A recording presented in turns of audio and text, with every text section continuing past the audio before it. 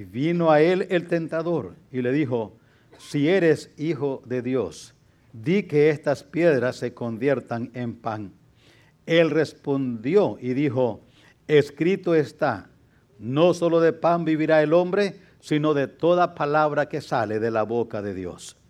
Entonces el diablo le llevó a la santa ciudad, le puso sobre el pináculo del templo y le dijo: si eres hijo de Dios, échate abajo, porque escrito está, a sus ángeles mandará acerca de ti, y en sus manos te sostendrán, para que no tropieces con tu pie en piedra.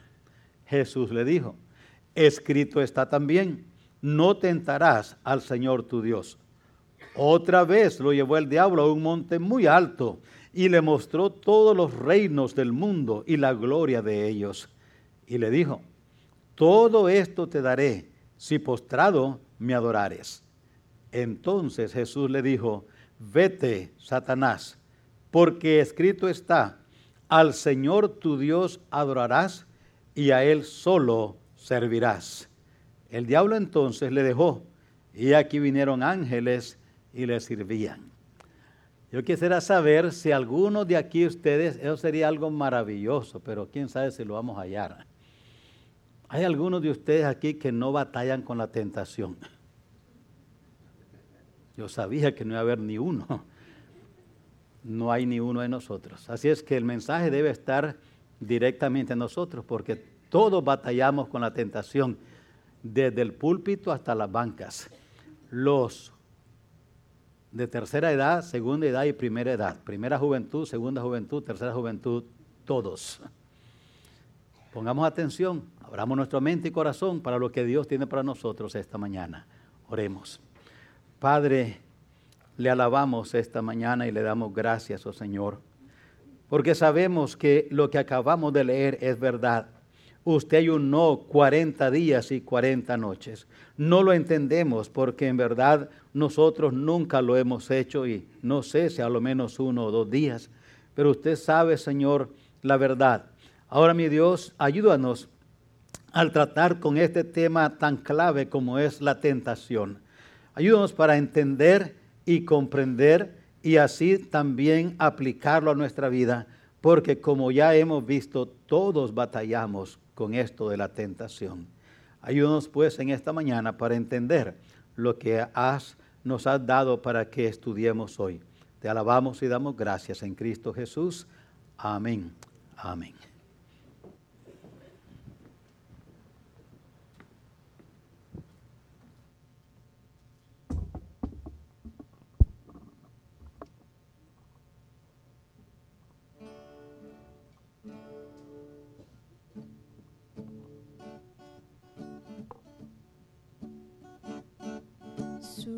Sublime gracia del Señor, que a un infeliz salvó.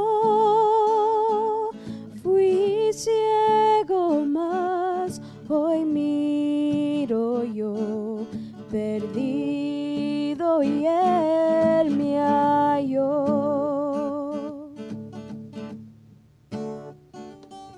Su gracia me enseñó a temer, mis dudas ahuyentó. Oh, cuán precioso fue a mi ser cuando Él me transformó, y al libre soy, Dios me salvó, y mis cadenas ya rompió, y como un río fluye el perdón, sublime gracia, inmenso amor.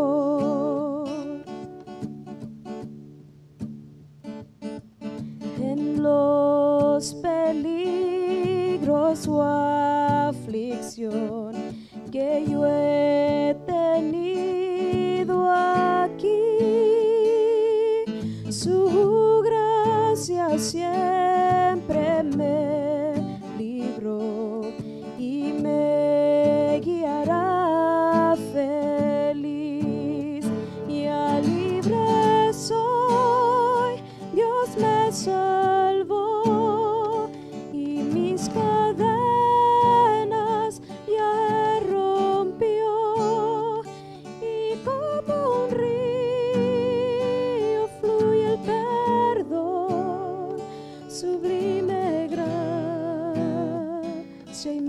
inmenso amor.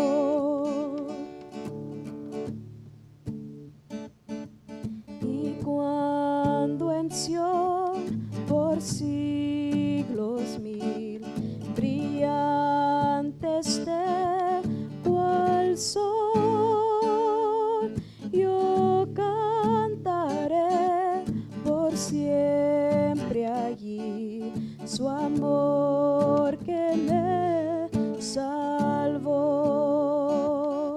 su amor que me salvó, sublime gracia, inmenso amor.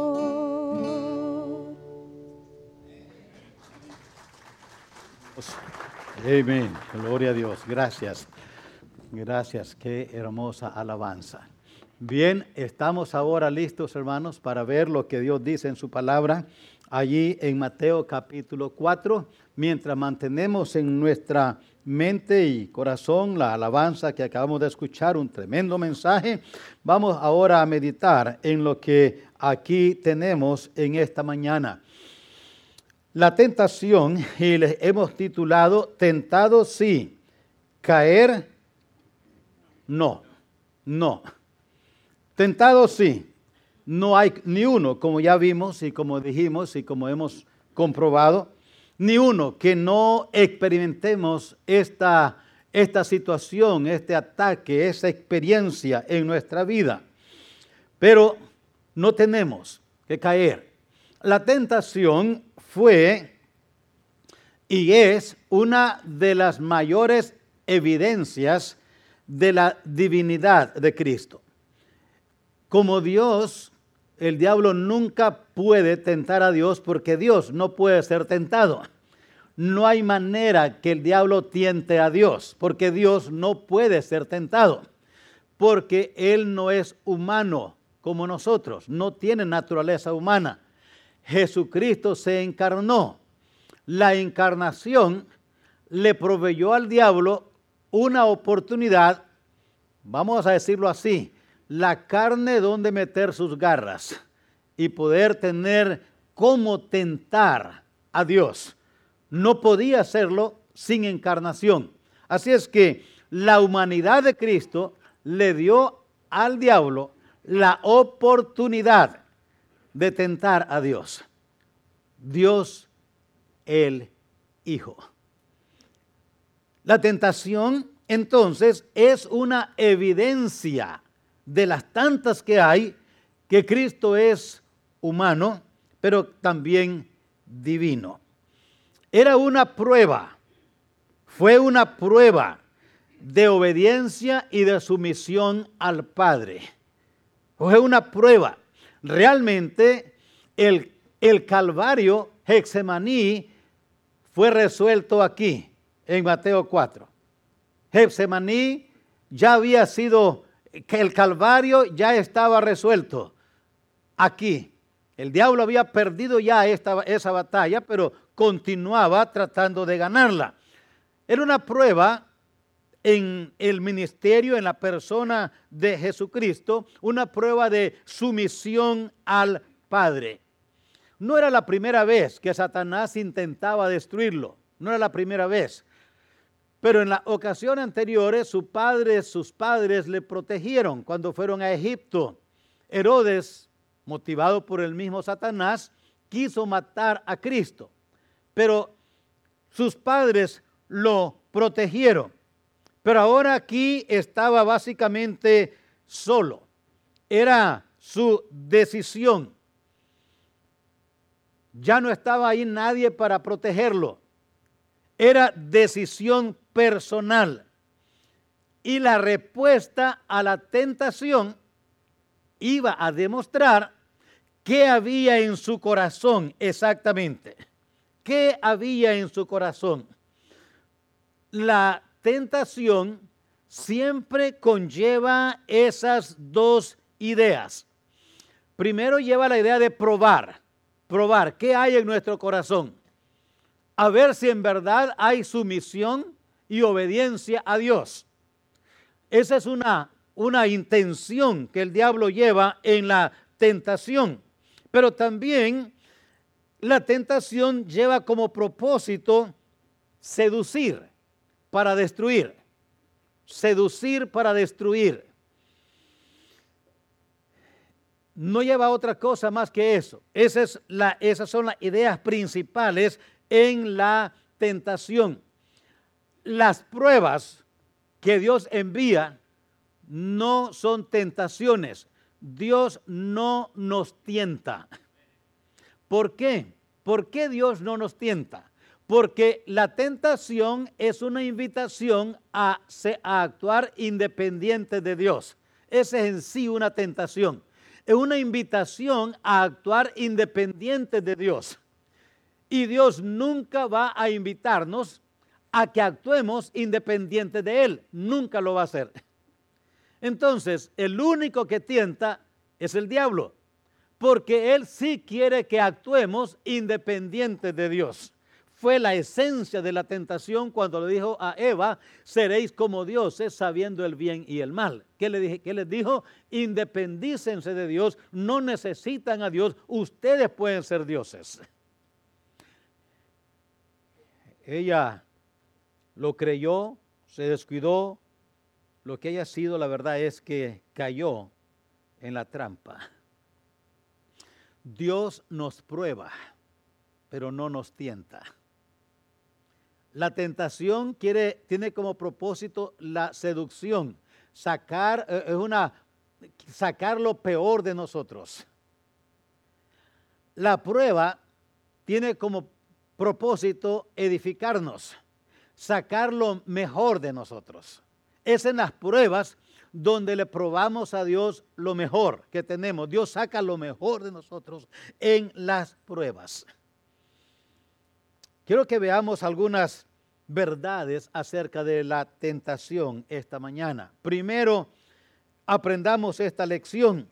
La tentación es en proporción. Quiero que recuerde esto. La tentación es en proporción a nuestra consagración.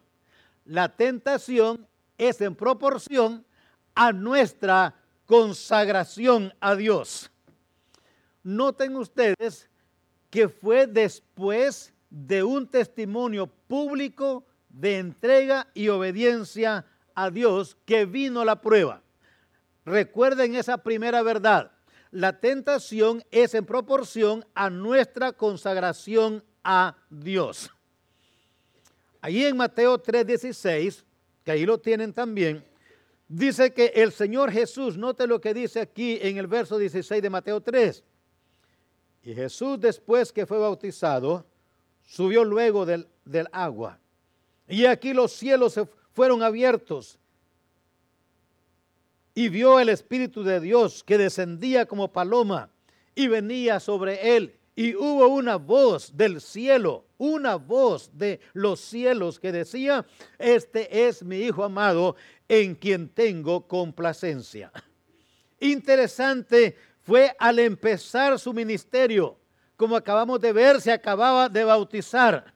El verso 2 del capítulo 4 dice que fue después de ayunar 40 días y 40 noches. Quiero que recuerden esto, hermanos. El diablo tienta a los hijos de Dios que amenazan más al reino de Satanás. El diablo tienta a los hijos de Dios que amenazan más el reino de Satanás. A ellos es donde viene la tentación. En otras palabras, mientras más nos consagramos a Dios, más tentación va a venir. ¿Por qué? Porque el diablo defiende su reino. Y él ve cuando un hijo de Dios, la manera que está actuando, la forma en que está viviendo, los objetivos que está siguiendo, sabe que esos objetivos y que esos planes y que esos propósitos van en contra de su reino. Y entonces, ¿a quién va a atacar? A ellos. Nicaragua ahorita está hundido en una guerra casi civil. El país de Nicaragua, Centroamérica. Hay cientos de muertos, miles de heridos, y también miles de encarcelados. El actual gobierno es un gobierno dictador que no respeta a nadie, solo sabe matar y torturar. ¿Y por qué sucedió eso? Porque un día un grupo de opositores, el 19 de abril de este año, le dijeron: lo que estás haciendo como gobierno no es constitucional y nos oponemos a eso. Se levantaron en protesta y de esos miles que se levantaron, ha matado ya casi a 400. Tiene más de 2,000 heridos y más o menos el mismo número encarcelados. ¿Y sabe a quién encarcelaron? Especialmente a todos los líderes que se levantaron hablando públicamente en contra de él. Los fueron a buscar casa por casa. Y el que hallaron, lo encarcelaron o lo mataron. ¿Y por qué? Porque le declararon que estaban en contra de ese sistema de gobierno. ¿Sabe qué hace el diablo? Se fija en los hijos de Dios que están atacando su reino. Se fija en aquellos hijos de Dios que le están diciendo que no están de acuerdo con ese sistema y que como no están de acuerdo con ese sistema, van a ir no solamente a dar testimonio del poder de Dios y de la gracia de Dios, pero van a ir a decirles a otros que Él tiene prisioneros, cómo pueden salir libres y cómo pueden ser libres de la esclavitud que Satanás los tiene. Entonces, ¿qué va a hacer Satanás? Quedar sentado con los brazos cruzados y dice: bueno, pues ni modo, este que anda ahí, ya me quitó uno, ya me quitó dos, ya me quitó 5 y sigue quitándome más. No, Él viene con la tentación. Noten, fue después de un testimonio público de entrega y obediencia a Dios. ¿Cuándo vino la tentación? Al empezar su ministerio, después de ser bautizado. Después que hubo un testimonio público, el cielo se abrió, el Espíritu Santo vino, hubo una voz del cielo que daba testimonio de la fidelidad de nuestro Señor. Fue después de 40 días y 40 noches de ayuno que vino el tentador. Hermanos, oiga bien, yo no quiero asustarlo, quiero prevenirlo. Y dice: hermano, pues si es así, entonces mejor no le soy fiel a Dios, porque me va a tentar el diablo. Bueno, sí, si no somos fieles a Dios, adivine a quiénes somos fieles. Aquí nada más hay dos lados. O estamos con uno o estamos con otro. Dijo el Señor: el que no es conmigo, es contra mí. El que conmigo no recoge, desparrama. Así es que o estamos por un lado o estamos del otro lado, o estamos con Dios o estamos con el diablo, o estamos gozando de la bendición de Dios o estamos sufriendo la esclavitud del pecado y las consecuencias del pecado. ¿Dónde estamos? Eso es la decisión de cada uno, como dije, es individual. Usted tiene y yo también que decidir qué vamos a hacer. Él sabe, Satanás sabe a quién tentar. Y no olvidemos esto que Dios nos ha dicho. Dice el Señor en su palabra que es mayor el que está en nosotros que el que está en el mundo. Lo dijo para animarnos, no para desanimarnos, para que seamos fieles, no para que seamos infieles. Fue después de una aprobación pública de Dios. Como ya les dije, hubo una voz, hubo testimonio. Hermanos, escuche bien y escuchemos con claridad. No vamos a saber mucho de la tentación si poco sabemos de la consagración, de la unción de Dios a través de su Espíritu y de la obediencia a su santa palabra. ¿Para qué nos va a tentar el diablo si ya estamos donde Él quiere? ¿Me entiende? ¿Para qué nos va a decir vente por aquí si ya estamos donde Él quiere? Va a decirnos vete por aquí cuando ve que no estamos donde Él quiere. Cuando Él nos ve que vamos en dirección contraria a la que Él quiere. Cuando ve que nuestras acciones y conducta y esfuerzo son para honrar a Dios y para deshonrarlo a Él, entonces es cuando Él viene y tienta. Noten otra verdad que aquí aprendemos. verso 1. La tentación es una batalla espiritual e individual. La tentación es una batalla individual, es una batalla espiritual. Entonces Jesús fue llevado por el Espíritu al desierto. Jesús estaba en el desierto. Todas sus batallas fueron solas. Solas allá, solo en el desierto, solo en Getsemaní, solo en la cruz. Todas las batallas fueron solos. Hermanos, la decisión de ser fiel a Dios es individual, no es familiar. Repito, la decisión de ser fiel a Dios es individual, no es ni siquiera matrimonial. Es individual, totalmente. José decidió ser fiel a Dios en Egipto solo. Nadie lo conocía. Nadie le condenaría por lo que había y lo que haría.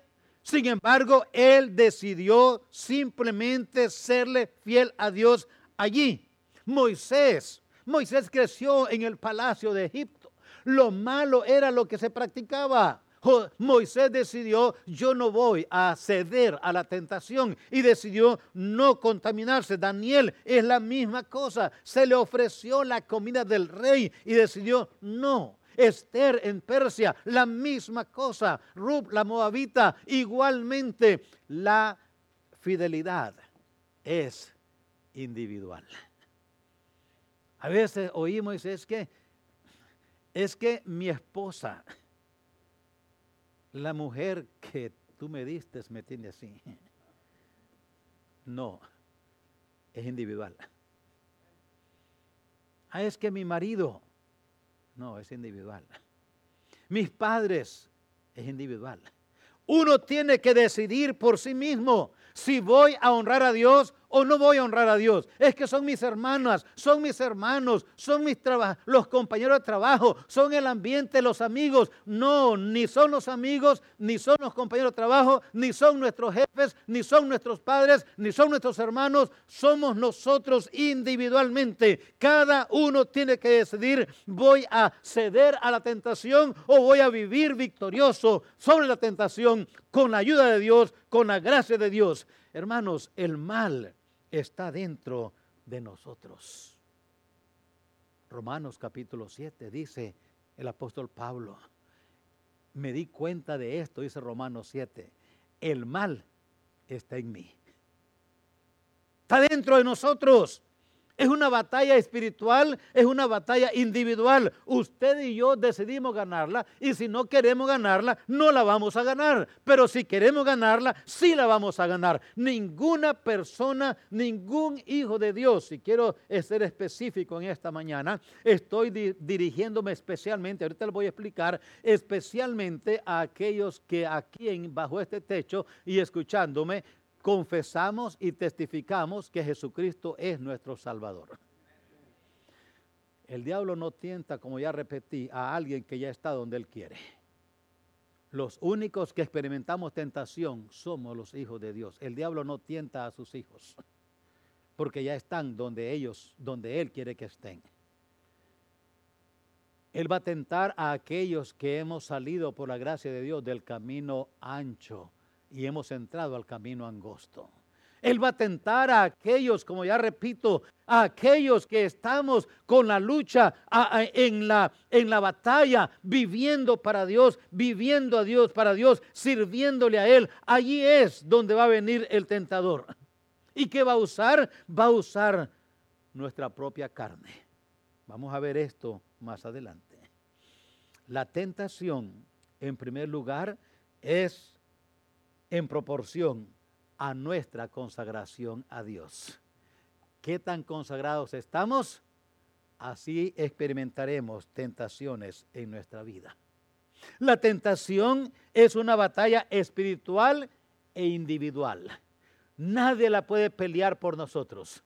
Cada uno tiene que pelearla individualmente. La tentación, en tercer lugar, tiene como propósito la destrucción del tentado y la complacencia de Satanás. Quiero que recuerden esto. La tentación lleva esos dos propósitos. Quiere destruir al que está siendo tentado y quiere que él en esa acción ser complacido. Así es que no olvidemos esto. ¿A quién complacemos cuando cedemos a la tentación? A Satanás. Eso es lo que la tentación quiere. Eso es lo que él quiere en la tentación. Ese es el propósito. Sería un poco ridículo, aunque tal vez para diversión, pues se pone una trampa ya en el campo para marranos, para, no sé, palomas, codornices. Y dice, mire, ¿para qué pone esa trampa allí? Dice, no, nada más quiero verlos estar allí. Los veo y luego los suelto. Casi nunca es así. Puede ser que alguien haga algo así, pero casi nunca es así. Cada vez que uno pone una trampa para agarrar un pájaro o un animal, es para ponerlo en la cazuela. Para tenerlo ahí prisionero en una jaula para estarlo enseñando después. Queremos quitarle su libertad. Queremos destruirlo. El cazador no va ya a cazar venado y dice, ¿qué vas a hacer? No, nada más me posar en el árbol, voy a pasarme toda la noche viéndolos pasar. Quiero contar cuántos venados pasan frente a mí esta noche. Y se baja bien contento en la mañana, ¡qué bendición! Conté 150 venados. Y viene publicándolo por todos lados y se pone un rótulo ahí, fui a tal rancho y conté 150 venados. Nadie se jacta de eso. ¿Qué hace? Se agarra un grandotote, le deja todo intacto el cuello, lo corta y lo pone, y lo prepara y lo pone como un trofeo allí. ¿Y esto? Ya, déjame contarte cómo fue. Y ahora le cuenta. ¿Sabe para qué el diablo nos tienta? Para exhibir sus trofeos. Y algunos cristianos ya están en sus trofeos. Miren, y a este ya lo agarré. Aquí estaba. Este era un tremendo diácono. Pero mira, ahí lo tengo. Es mi trofeo. Y este, un tremendo predicador. Ahí lo tengo en mi trofeo. Lo atrapé. Y este, un tremendo papá, un tremendo padre de familia. Por tiempos, pero lo atrapé. Y a este me costó, lo correteé por años. Pero al fin lo agarré. Al fin lo agarré. Ahí lo tengo colgado. Y cuántos fieles cristianos en un descuido han terminado en el salón de fama de Satanás, en vez de haber terminado en el salón de la fama de Dios. ¿Está conmigo, verdad? Es lo que está sucediendo. Entendamos esto. La tentación tiene como propósito la destrucción del tentado y la complacencia de Satanás. Es una invitación a la autocomplacencia. Di que estas piedras se conviertan en pan. Cuando el diablo le dijo esto a nuestro Señor, el diablo sabía dos cosas. El diablo sabía que Jesucristo tenía hambre. Y dos, que él podía hacer de las piedras pan. Él podía eso. Así es que quiso juntar las dos cosas. Ya que puedes y tienes hambre, seguro que lo vas a hacer. Si Jesús lo hacía, se iba a autocomprar, se le iba a quitar el hambre porque las piedras iban a ser pan y él se las podía comer. Y se le iba a quitar el hambre que tenía. Pero allí se había acabado todo. Ya no iba a haber ministerio. Ya no iba a haber salvación. Ya no iba a haber redención para ninguno de nosotros. Porque simplemente hubo una acción de autocomplacencia. Hermanos, tengamos cuidado. El diablo puede presentar soluciones que parecen buenas, pero no son soluciones aprobadas por Dios. Tengamos cuidado cuando el diablo nos presenta una oportunidad y dice, mire, aquí está, esta es la manera fácil de resolver tu problema. Simplemente haz esto, problema resuelto y tú estarás bien. Sí, probablemente se resuelve el problema, pero ahora hemos caído en la trampa de él. Hermanos, a Dios le interesa suplir nuestras necesidades, pero también le interesa cómo las vamos a suplir. A él le interesa el cómo y el qué. Al diablo no le importa el cómo, solamente el qué. Cuidado cuando cedemos. Simplemente cedemos a esta solución. Parece buena, parece apropiada, es magnífica. Cuidado. Yo sé que tenemos que trabajar. Yo sé que tenemos que suplir para nuestras necesidades, pero ¿cómo las suplimos? ¿Robándole a Dios?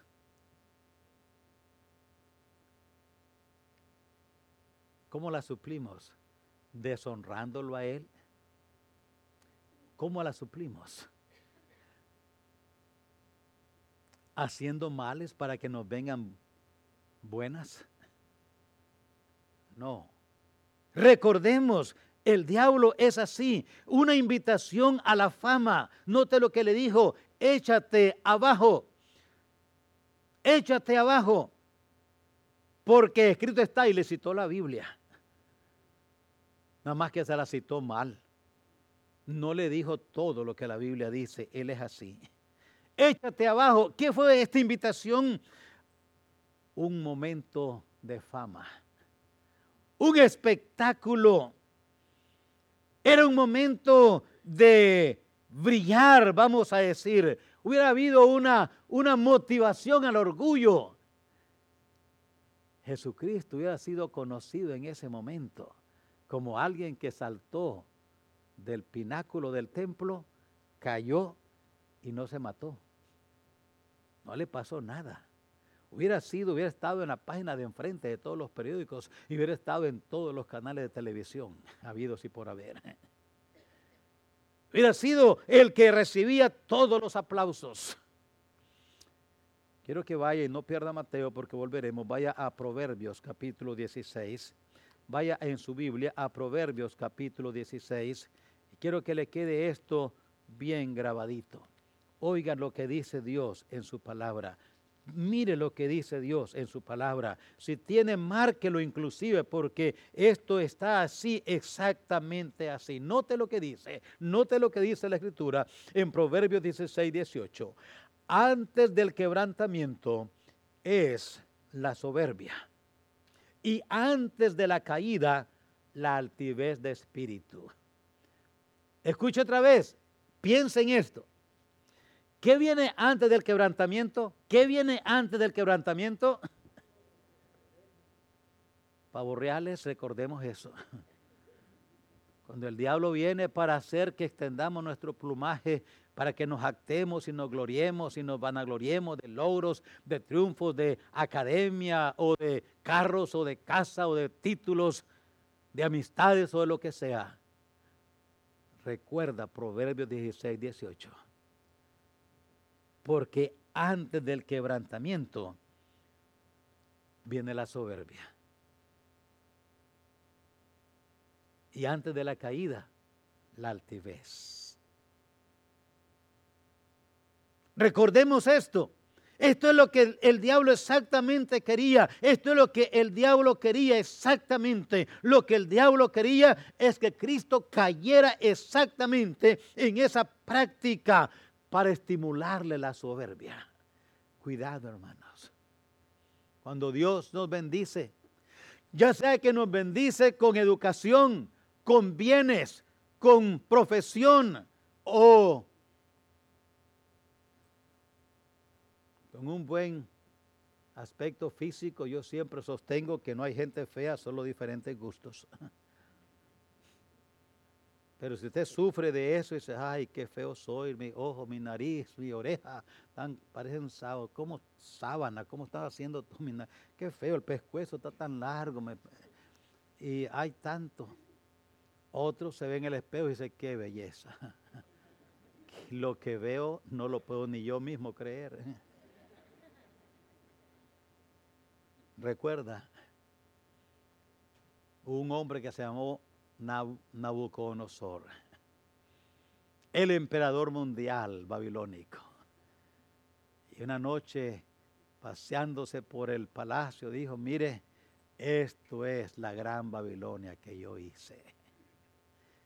Y mientras aún hablaba, Dios lo convirtió en una bestia, en un animal. Allí mismo en Babilonia. Allí mismo. Absalón se miraba en un espejo y decía, qué belleza lo que veo. El pelo que tenía, su apariencia física era hermoso, dice la Escritura, de buen parecer. ¿Sabe cómo murió? Murió colgado del mismo pelo de que admiraba. Cuidado en esto, dice la Escritura, tengamos cuidado. Dios puede darnos talentos, Dios puede darnos bienes, Dios puede darnos educación, Dios puede conducirnos a logros en esta vida en diferentes aspectos. Tengamos cuidado y estemos seguros que lo que tenemos, nuestros talentos, nuestros bienes, nuestras habilidades, todo lo que tengamos, lo hemos recibido de Dios y debe ser puesto a los pies de Cristo. Si usted lee la historia de todavía el rey, le llaman del rock, es Presley, Elvis Presley. ¿Sabe dónde empezó a cantar? En las iglesias evangélicas. Dios le dio una voz distinguida. Cualquiera que oye la voz de él en cualquier canto, porque grabó muchos cantos, sabes, es la voz de Elvis Presley. Murió joven, hundido en el vicio, en la desgracia. Su mansión millonaria y todos los millones que tenía nunca le trajo felicidad. ¿Por qué? Porque simplemente se fue allí, en ese camino que el Señor aquí nos dice que Él pasó. Dice que lo llevó a un monte alto y le mostró todos los reinos de la tierra y le dijo, todo esto te daré si postrado me adorares. ¿Qué fue lo que le dijo? Le dijo, ahí está todos los placeres que quieras. ¿Qué quieres? Ahí está. Lo que quieras está a tu alcance. Puedes tenerlos, puedes divertirte, puedes andar como quieras. Ahí está. Todo eso es tuyo. Escucha bien. Yo creo, hermanos, firmemente, queridos oyentes, que hay placer en el pecado. Algunos dicen que no, el pecado es pecado. No. La Biblia dice que el pecado se puede disfrutar. No entiendo, como dije ya, yo creo que hay prácticas pecaminosas que son torturas. Pero hay otras prácticas pecaminosas que no son torturas. Yo no puedo entender cómo un joven decide suicidarse. Eso no es placer. ¿Cómo puede hundirse en la droga, en la cocaína, en las que ahora hay, las drogas sintéticas que ahora hay? Yo no puedo entender eso. ¿Cómo es posible arruinar su vida de esa manera? Pero haya gozo en eso. Pero no me diga que no hay gozo. Ver la puesta de un sol. Disfrutar semanas tras semanas en Acapulco, en Cancún. Yo nunca he ido, pero a veces codicio. Las fotos que se ven. No me diga que no hay placer en muchas de estas cosas. Pero ¿sabes? Ese placer, la Biblia también dice, es temporal. Se acaba. Se termina, pronto se acaba. No hay en ella un total contentamiento porque No podemos gozarnos permanentemente del pecado. Tengamos por eso mucho, mucho, mucho cuidado. Que cuando el enemigo viene para tentarnos, para que aquello que tengamos, que Dios nos ha provisto, en cualquier área que sea, tengamos cuidado que Él, el enemigo, no saque ventaja y nos tiente y caigamos. Y ni cuenta nos damos cuando hemos caído. Pero termino. Hemos aprendido ya, hermanos, que la tentación es en proporción a nuestra consagración a Dios. Es una batalla espiritual individual. Cada uno tiene que pelearla y cada uno tiene que ganarla. La tentación tiene como propósito destrucción total del tentado y glorificación a Satanás. Finalmente, la tentación solo puede ser vencida por sumisión a la palabra de Dios. Recuerda esto. La tentación solo puede ser vencida por sumisión a la palabra de Dios. Yo sé que a veces decimos, yo le voy a prometer a Dios. Y le haces una promesa y pensamos, ya gané. No, no hemos ganado.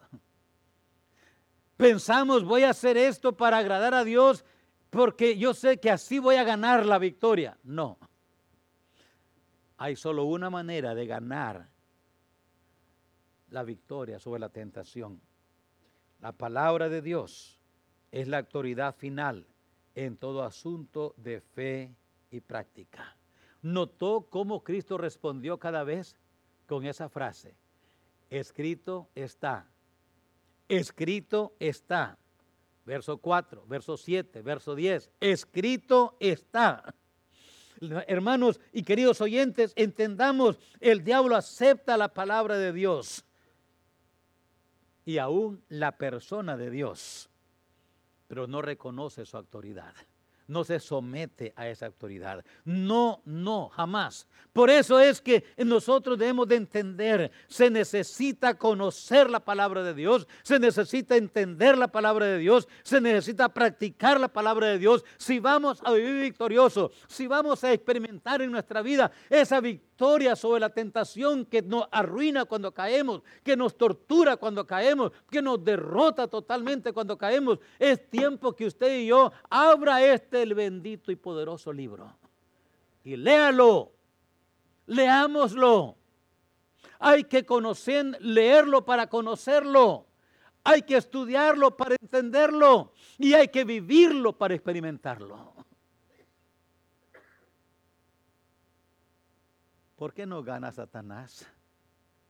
Por una sola cosa: no conocemos la palabra de Dios. No conocemos la palabra de Dios. Querido oyente, empiece a leer la palabra de Dios. ¿Sabe qué va a suceder? Va a empezar a conocer la palabra de Dios. Y cuando la conozca, ahora va a suceder otra cosa más. Ahora va a poder decidir si va a aceptarla o no. La otra, empieza a estudiarla. ¿Por qué no viene a la escuela dominical? En la escuela dominical, ¿sabe qué hacemos? Adivine qué hacemos. Estudiamos la palabra de Dios. Estudiamos. Pero ¿sabe quién es el que nos causa tanto sueño, tan sabroso, tan delicioso, tan angelical y hasta parece celestial? Belcebú, el príncipe de los demonios. No crea que es otra persona, es él. Él es el que atrasa, el que estorba, el que impide. ¿No se ha dado cuenta de algo así? Empieza a leer la Biblia y como nunca un sueño tan delicioso que ese jamás me ha dado un sueño tan sabroso, hasta las penas se le olvidan. Y dice, no puede ser. Entonces usted no cree en el diablo. El diablo es capaz de hacernos sentir toda clase de placer o causar toda clase de estorbo. Lo que Él no quiere es que leamos este libro. Es curioso que nos da tanto sueño leyendo aquí, pero agarra un libro, empieza a ver noticias y el sueño como que se desapareció. Ya se me acabó el sueño, fíjese qué maravilla. Y agarra otra vez la Biblia y le vuelve otra vez el sueño. ¿Qué es lo que está haciendo el diablo? Lo está preparando, nos está preparando para atraparnos. Porque él sabe que si conocemos este libro, nos vamos a escapar de sus trampas. ¿Por qué no venimos a la escuela dominical? Porque él no quiere que vengamos. Porque si nosotros venimos y nuestros hijos vienen y la familia viene, el matrimonio se va a fortalecer, los hijos se van a fortalecer, individualmente nos vamos a fortalecer y el diablo va a tener que trabajar más para dominarnos. Tan sencillo como eso. Yo sé que veo caras que me dicen, no, pastor, eso no es así. Pruébelo. ¿Por qué no estudia la palabra? Cuando la conocemos y la entendemos, ahora estamos más sólidos en lo que creemos. Ahora podemos creerla y cuando la creemos, experimentamos. Por eso, memorice. ¿Tiene un versículo que está memorizando en esta semana? Una vez, un versículo por semana. No aprendérselo ya sería mucho cerebro chiquito. Hasta el perico se lo aprende de tanto repetirlo. Uno por semana, agarre un versículo y repítalo, y repítalo, y repítalo. Esto no parece que fuera necesario predicarlo, pero hermanos, hay un alto porcentaje de hijos de Dios que no conocen la palabra de Dios, que no la entienden porque no la estudian y que no la viven porque no la creen. Y luego dice, pero ¿qué pasa conmigo? Pues simplemente es eso. Por eso es que tus hijos se te están yendo al infierno. Por eso es que los hijos no captan nada, están perdidos, hijos de creyentes perdidos, porque el diablo los agarró. ¿Y cómo los agarró? Les trajo sueños cuando leían la Biblia. Les trajo descanso cuando había que venir a oír la palabra de Dios. El servicio del miércoles en la noche, el servicio del domingo en la noche, el servicio del domingo en la mañana, la escuela dominical el domingo en la mañana, un curso para prepararse más, para entender más, anótese en ellos. Aquí tenemos tanto material para estudiarlo. Ahí está en video, solamente venir a verlos. Todo lo que trato de hacer, hermanos, es notar lo que dice la Escritura. Le leo y termino Santiago capítulo 4. Santiago capítulo 4. Vea lo que dice Dios y luego será su decisión. Note lo que dice Dios en su palabra. No es lo que dice el pastor. Lo que el pastor dice no tiene valor si no está en la palabra de Dios. Pero si está en la palabra de Dios, más vale que lo escuche. Vea lo que dice Dios en su palabra, Santiago 4. Note el verso 7. Someteos pues a Dios, resistid al diablo. Hermano, resistid conlleva la idea que nos están puchando, que nos están atacando. Resistid. Si nadie me ataca, ¿a quién resisto? ¿Me entiende? La Biblia dice, resistid al diablo. Entonces, dice, ¿cómo le resisto? Ya sé, voy a hacer un entierro. Voy a ir a ver al que lee. Voy a ver que me haga una barrida con huevos de gallina negra. Voy a ir que me hagan algo. Voy a ir a Catemaco a ver si me dan. Dice la palabra muy sencillo. Resistid al diablo, someteos a Dios. Resistid al diablo, someteos a Dios. ¿Cómo resisto al diablo? Sometiéndome a Dios. ¿Sabe quién dijo escudriñar las Escrituras? Dios. ¿Sabe quién dijo no dejando de reuniros como algunos tienen por costumbre hacerlo? Dios. ¿Sabe quién dijo yo me alegré con los que me decían a la casa de Jehová iremos? Dios dejó el testimonio aquí escrito. ¿Sabe cómo resistimos al diablo? Obedeciendo a Dios. Eso es todo. Obedeciendo a Dios. Queridos oyentes, ahí está la promesa. Ahí está la promesa. Y huirá de vosotros. Ahí no dice si hay un entierro, si hay barridas, si hay cualquier otra práctica. Dice Dios, nomás hagan esto, someteos a mí. Eso es todo. Y cuando hay sumisión, ahora va a haber resistencia al diablo. Cuando hay sumisión al diablo, hay resistencia a Dios. Pero cuando hay resistencia al diablo es porque hay sumisión a Dios. Por eso, en esta mañana, esa es su decisión. La tentación, usted y yo, nadie está excepto de ella. Nadie. Ni los padres, ni los hijos. El diablo sabe cómo tentarnos, cuándo tentarnos. Recuerda el dicho aquel, más sabe el diablo por viejo que por diablo. El diablo sabe cómo tentarnos, nos conoce a usted y a mí mejor que nosotros mismos nos conocemos. Sabe de, como dice el dicho, de dónde cogíamos. Sabe lo que nos gusta. Sabe qué hacer para hacernos caer. Pero es cosa suya y es cosa mía decir, yo no voy a ceder al diablo. No. Ahora, eso no es suficiente. Va a tenerle que decir sí a Dios. Señor, tú dices esto en tu palabra, yo lo voy a hacer. Tú dices que haga esto, lo voy a hacer. Tú dices que haga esto, lo voy a hacer. Tú dices que haga esto, lo voy a hacer. Dice, pero pastor, mientras más me consagro a Dios, más difícil es la vida. Sí, así va a ser con el diablo, pero hay bendición de Dios. Hay promesa en Dios, hay bendición que Dios da a todos aquellos que luchamos y nos esforzamos y creemos y nos sometemos y nos sacrificamos. Dios dice que hay bendición. Créale a Dios. Someteos a Dios. Yo no leo en la palabra de Dios que paga mal.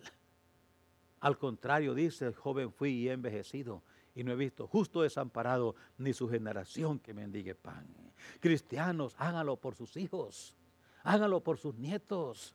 Sométanse a Dios, sometámonos a Dios, por amor a Dios, por amor a nuestros hijos, por amor a nuestros nietos, por amor a nuestros descendientes. Que ellos recuerden que hubo un papá, una mamá que se enfrentó al diablo sumisa, obediente a la palabra de Dios, y Dios lo bendijo, Dios la bendijo, Dios bendijo ese matrimonio, esos padres, esos abuelos. Dejemos para nuestros hijos un recuerdo digno de imitar, un ejemplo que ellos puedan seguir, pasos que ellos puedan imitar, siguiendo nuestras pisadas. No le dejemos a nuestros hijos un set de pasos que los van a llevar al fracaso, igual como nos llevó a nosotros.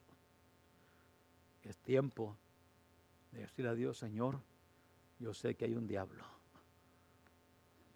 Hay. Y tú me dices aquí en tu palabra que me someta a ti. ¿Cómo me someto? Haciendo todo lo que tú dices aquí. ¿Sabe qué dice aquí las Sagradas Escrituras? Cree en el Señor Jesucristo y serás salvo tú y tu casa. ¿Sabe qué dice la palabra de Dios? Al corazón contrito y humillado, yo no lo desprecio, dice Dios. ¿Sabe qué dice Dios aquí en su palabra? Venid a mí todos los que estéis trabajados y cargados, y yo os haré descansar. ¿Sabe qué dice aquí la palabra de Dios? El que cree en el Hijo tiene vida eterna. El que no cree ya es condenado porque no creyó. ¿Sabe qué dice aquí la palabra de Dios? Dice Dios, clama a mí y yo te responderé. Es tiempo de simplemente decirle a Dios, dice Dios aquí en su palabra, el que encubre su pecado no prospera, pero el que lo confiesa y se aparta, alcanza misericordia. Eso dice Dios.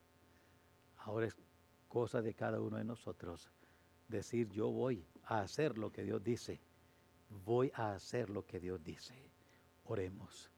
Padre, termina la enseñanza.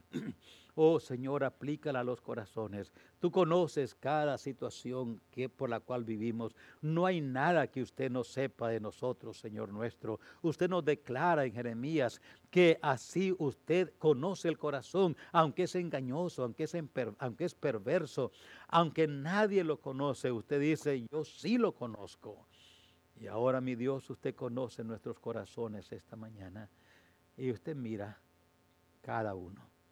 Usted sabe cuántos de los aquí presentes, nuestro cuerpo ya es su templo, el templo del Espíritu Santo, porque un día nos entregamos con sinceridad, reconocimos nuestros pecados, nos arrepentimos de ellos y creímos y nos entregamos al Señor Jesucristo.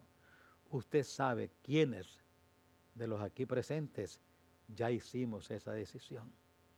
Y usted sabe quiénes no. Padre, como usted es el único que lo sabe, le imploro su gracia y su ayuda para aquellas personas que nunca se han entregado a usted. Oh Señor, que en este momento tomen esa decisión. Creer en ti. Creer en ti. Dejar ir cualquier idea que puedan tener en las cuales confían para ir al cielo. Que suelten todo eso y que se agarren por la fe en ti. Que confiesen sus pecados como lo hemos confesado todos los que aquí hemos creído en ti. Pido tu gracia, tu ayuda, mientras oramos.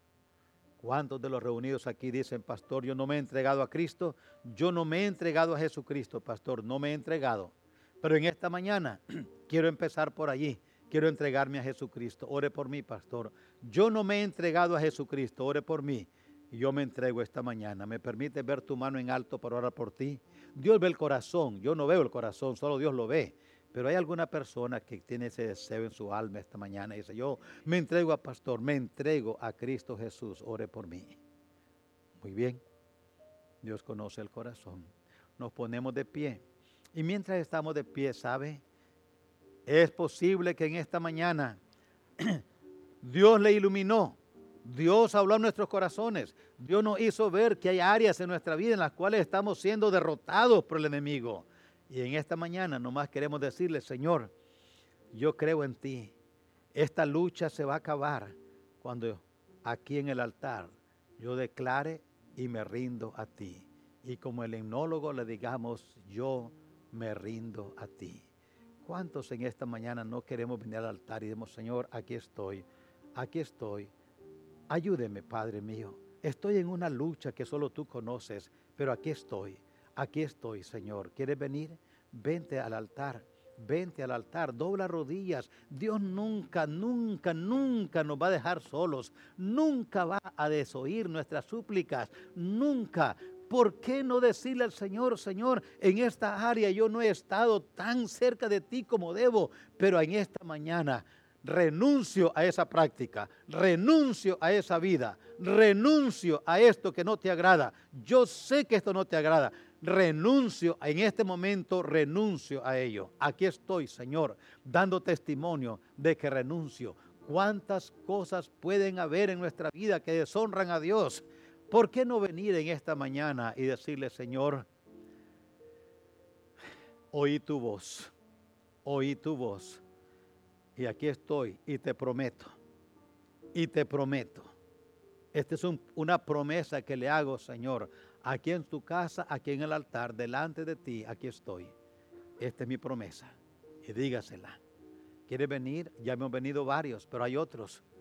Vente, esta es la última estrofa, vamos a orar.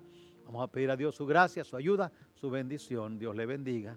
Amén. Dios le bendiga. Habrán otros más. Quieren venir y nada más implorar a Dios. Dios le bendiga. Gloria a Dios. Amén. Amén. Amén. Gloria a Dios. ¿Quieren otros venir? Si Dios le habló, hermano, no se detenga. Si oyó la voz de Dios, si oyereis hoy mi voz, dice Dios, no endurezcáis vuestros corazones. No se detenga. hágalo. Amén. Amén. Gracias a Dios. Vamos a orar, hermanos, vamos a orar. Clamemos al Señor en esta mañana. Hagámoslo de corazón. Padre, en esta mañana, tu voz, tu palabra es clara. No buscamos señales porque no hay necesidad de ellas. Esta es tu palabra. Todo lo que usted quiere es un corazón sensible, un corazón sincero, un corazón humilde, un corazón que reconoce, Señor, yo no puedo, pero contigo sí puedo. Perdóname donde he actuado de una manera incorrecta, donde he cedido a la tentación, Señor, perdóname donde he cedido. Yo sé dónde, cómo y en qué, yo sé dónde sucedió. Perdóname, Padre mío, perdóname. Vengo para someterme a ti. Aquí estoy. Pido tu ayuda sobre cada uno que hemos venido al altar, Señor. Aquí estamos, aquí en el altar, porque hemos oído tu voz. Hemos entendido, hemos sido sensibles a tu Espíritu, hemos dado cuenta que tu Espíritu nos ha hablado. Pedimos tu gracia, pedimos tu ayuda, pedimos perdón, pedimos limpieza. Venimos para decirte, toma el control de nuestra vida. Vamos a leer tu palabra más. Vamos, Señor, a estudiar tu palabra más. Vamos a ser más fieles en la área donde hemos sido infieles, porque queremos tu bendición. Queremos, Señor, oponernos, resistir al diablo por medio de someternos a ti. Pedimos tu gracia y tu ayuda esta mañana. Pedimos tu ayuda, Señor, para hacer tu voluntad en todo. Le damos gracias y alabamos su nombre en Cristo Jesús. Amén. Amén. Amén. Gracias.